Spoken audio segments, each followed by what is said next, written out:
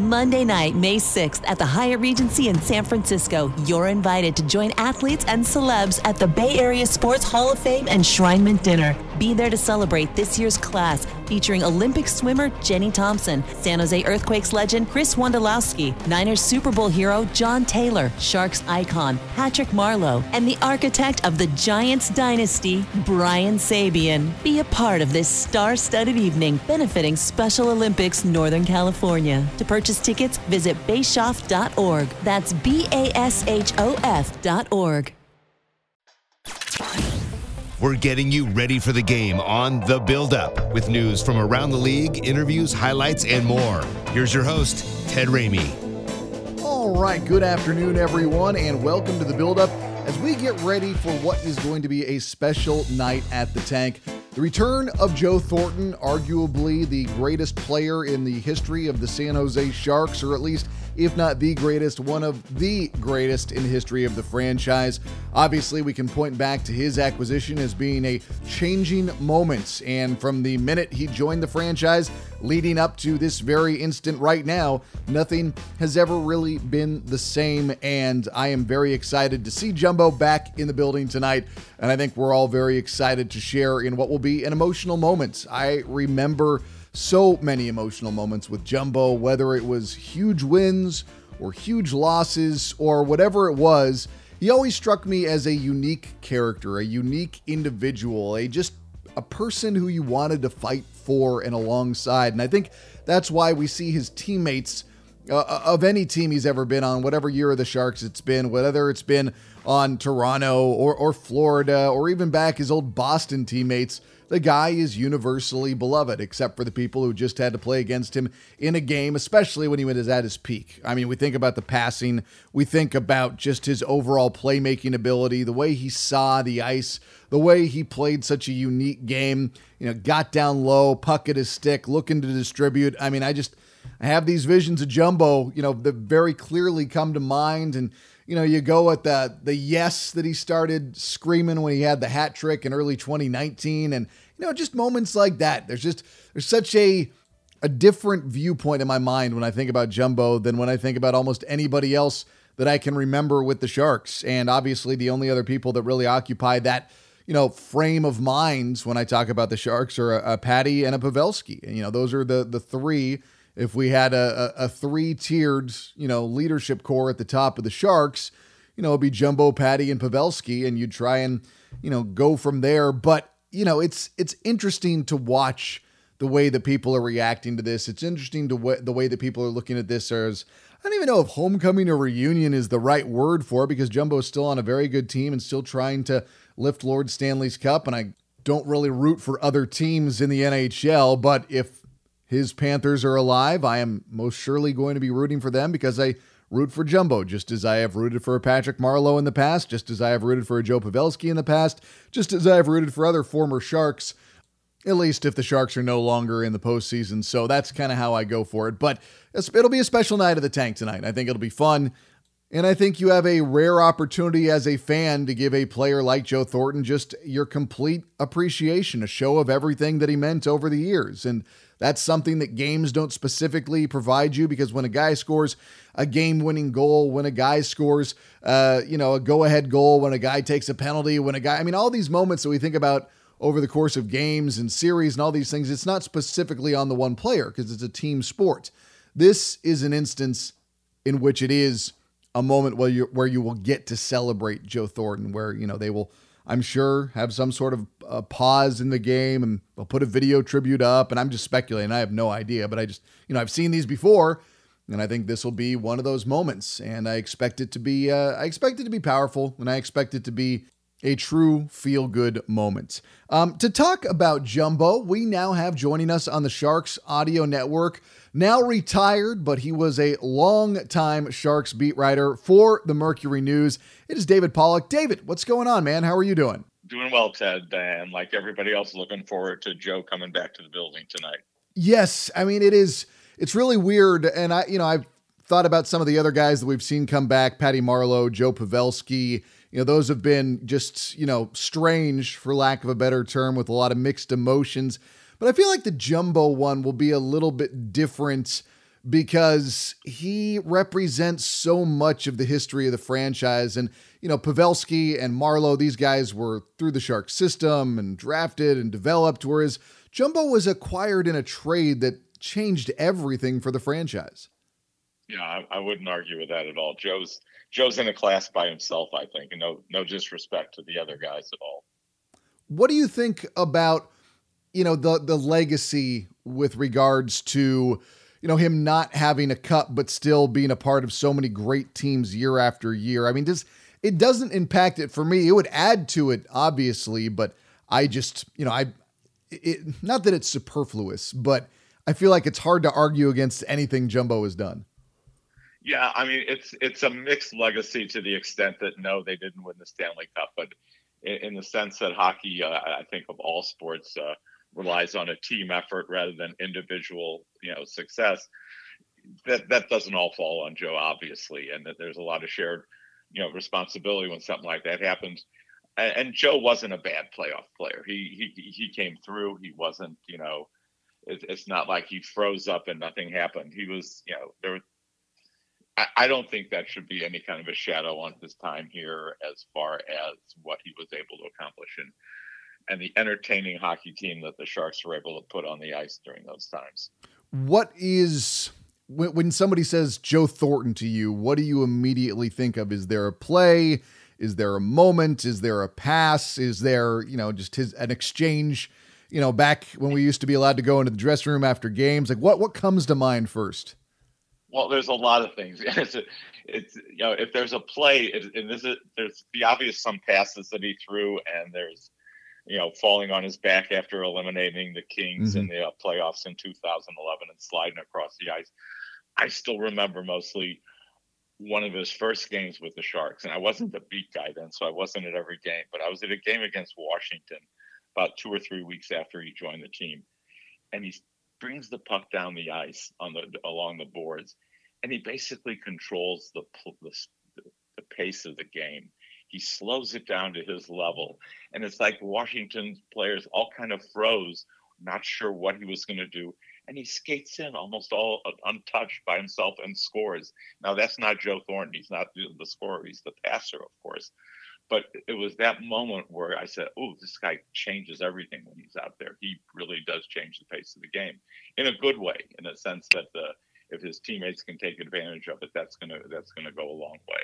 So it was an early goal against Washington that I still kind of remember as a first impression that never really went away. In the locker room, it could be frustrating with Joe because he puts on a very happy-go-lucky persona. Mm-hmm. And there were times where you wanted to have somebody, when he was the captain, just be a little bit more direct and a little bit more honest of whatever the issue was at that particular game, at that particular moment. But that wasn't Joe. And I know it took a while for me as a reporter, and I think it took a while for people in general to get past the fact that doesn't mean he doesn't care about winning. That doesn't mean he's kind of nonchalant about it. He's a really incredibly competitive guy, but he doesn't like to let it show in the way that some other players do like to let it show. And so that's just who he is. And it took a little bit of time to realize that I think the knock on him in Boston was that he wasn't as intense as, the typical Bruins fan or the typical Bruins media wanted the guy to be, because that team has a long reputation of a bunch of tough guys.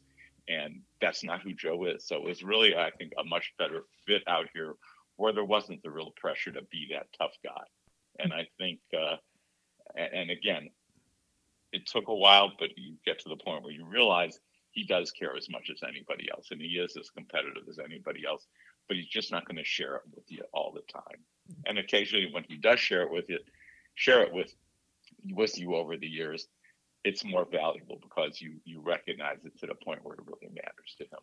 Do you think that he would use that as a deflection to maybe draw the attention to himself as opposed to his teammates by being almost nonchalant at times? Like there were times where you did expect Joe to be a little bit more fiery, but he almost, to me, in retrospect, at least, because at the time, I think like everybody else, it was kind of like, well, that's just his personality. But it is, in terms of deflecting, whether it was Nabby, whether it was Boyle, whether it was whoever it was, suddenly the conversation would shift to Thornton. I think there's some truth to that, and I will be brave enough to bring up the one example where I think that was a deliberate attempt on his part. We're going to go back to Thomas Hertl's early time with the Sharks, and he scores 4 goals, and the media is all over Hertl because he did some, celebrating after a 4th goal. It was a real tricky shot, and it was a little bit of showboating, and there were some NHL analysts who thought that was terrible for a young kid to try to do that, to show up a goalie, and some coaches were bad-mouthing him.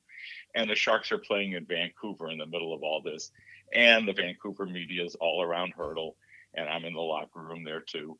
And they're putting them all the pressure on Hertl. Well, what do you think about what so-and-so said? And how about this? And poor Hertl's a young guy who can barely speak English at the time, and he's still trying to be, as cooperative as he can. And suddenly Joe pops up from, 10 feet away with the line, "Hey, if it was me that scored 4 goals," and we all know what followed after that. And to me, that was Joe basically looking around the room and saying, I got to get this poor kid out of the spotlight.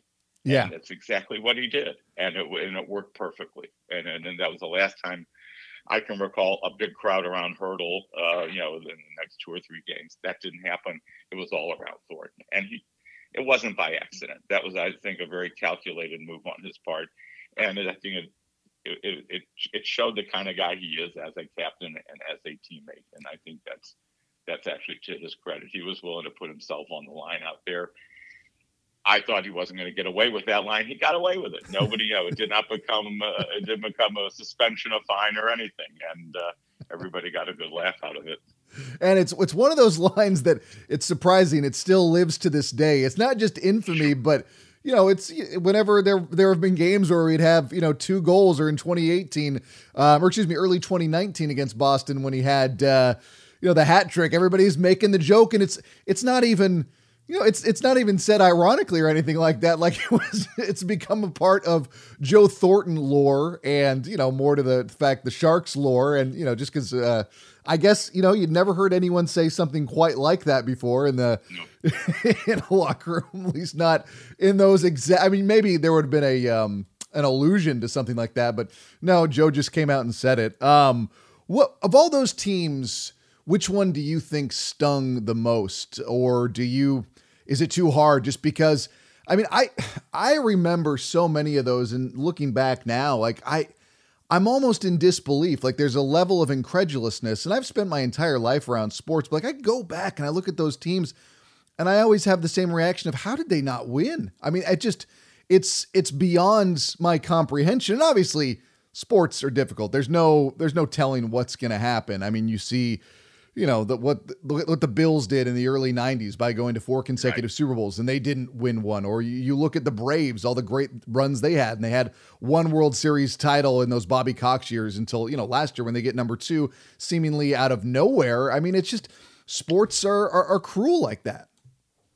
Right. And if you're asking me for one team, I go back to Todd McClellan's first year here. Yeah. It was 08-09. I did a little bit of homework before we start the conversation here. Team started out 22-3-1, and I've never seen a hockey team just dominate one game after another to start a season like that. And they were flying all over the place, and they were just beautiful to watch. And they go on and they finish with 117 points, and they win the President's Cup. And they face Anaheim in the first round. And Anaheim was sort of a very artificial number 8 seed. It was a much better team than a number 8 seed normally is. They had injuries all season, but they were playing their best hockey the last couple months of the season. And Anaheim knocks out the Sharks in 6 games. Yeah. And that was, to me, that was the year that it looked like that was going to be their year. They had everything going for them on offense, on defense, good goaltending, and he couldn't get out of the first round. And that's the one I look back with, even more so than being up 3-0 on LA, in 2014.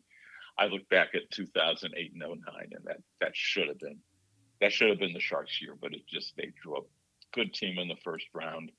For whatever reason, they couldn't get past them, and it was tougher to swallow. And I remember Joe. I'll tell you one story on Joe after the game. He didn't meet with the media, and guys like Nabokov and a few others had sort of took the pressure of dealing with the media after the Sharks got eliminated. And I tracked down Joe a couple of days later in the locker room in San Jose when everybody was getting ready to leave, and he pretty much said, Dave, I couldn't handle it myself. I wasn't ready to deal with it with you. Mm-hmm. So it wasn't an act of cowardice to me at all. It was just so intense. He was so committed in there, and that told me a lot about the guy. And I went very quickly from let's say the level of respect went up much higher after that conversation, because I bought what he was saying. It was a tough thing for him to deal with. Yeah, I mean, it's completely understandable. And I mean, obviously, whenever something like that happens, the media always likes to, make something of it. And, it's sure. I mean, I go back to when there was debate about him being on the top 100 players of all time list that came out a few years back. And, when I see things like that, I mean, listen, I understand the value of a Stanley Cup, but it's like, are you going to tell me that, like, you look at the points alone that this guy has racked up over his career, like that should speak for itself. You look at all the deep playoff runs, like, and again, I understand, a cup says a lot, but it doesn't say everything. I mean, when you look at his overall legacy, eventually people are going to come to their senses, right? Yeah, I think they've already come to their senses. I'm hoping at least that debate is over, whether he's a Hall of Fame career. I think there's really no question. That's a Hall of Fame career. Yeah, no, I mean, it's got, if it's not, then I shouldn't be talking about sports in general, because I clearly don't understand it. So with him returning tonight and, the emotion that is wrapped up in it, how do you think it's going to be for him? How do you think it's going to be for the fans? Do we put too much on a return like this, or is it hard to overstate what it means when a player does come back to, what we would affectionately refer to as home for Joe Thornton?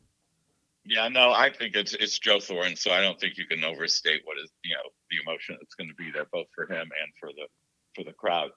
I'm only hoping there's a good crowd there, and it's not it's gotten a little bit better in some recent games, but when the building is half empty, he's never seen it like that. It was never like that when he was here. And I'm just hoping that there are enough people who might say, hey, Joe Thornton, I'm going to figure out a way to get down there, so that it doesn't look like a half empty building, because he warrants a full house recognizing what he accomplished here. I don't think it's going to be a full house, but I hope there's enough people there that it's loud and it's appreciated and appreciative. Yeah, same. I mean, because that's what the man deserves. And then, obviously his career, he's one of those guys who it seems like he can go as long as he wants, even though he does have the IR stint as of late that it's, he's going to play tonight, obviously.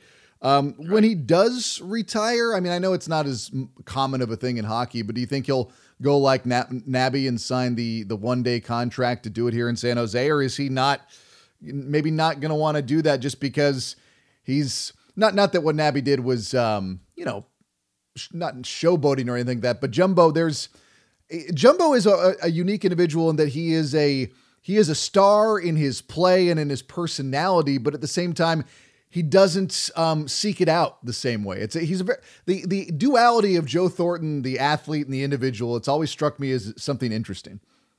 Yeah, it is. I don't know how much to weigh about coming back to sign for a day and retire as a Shark.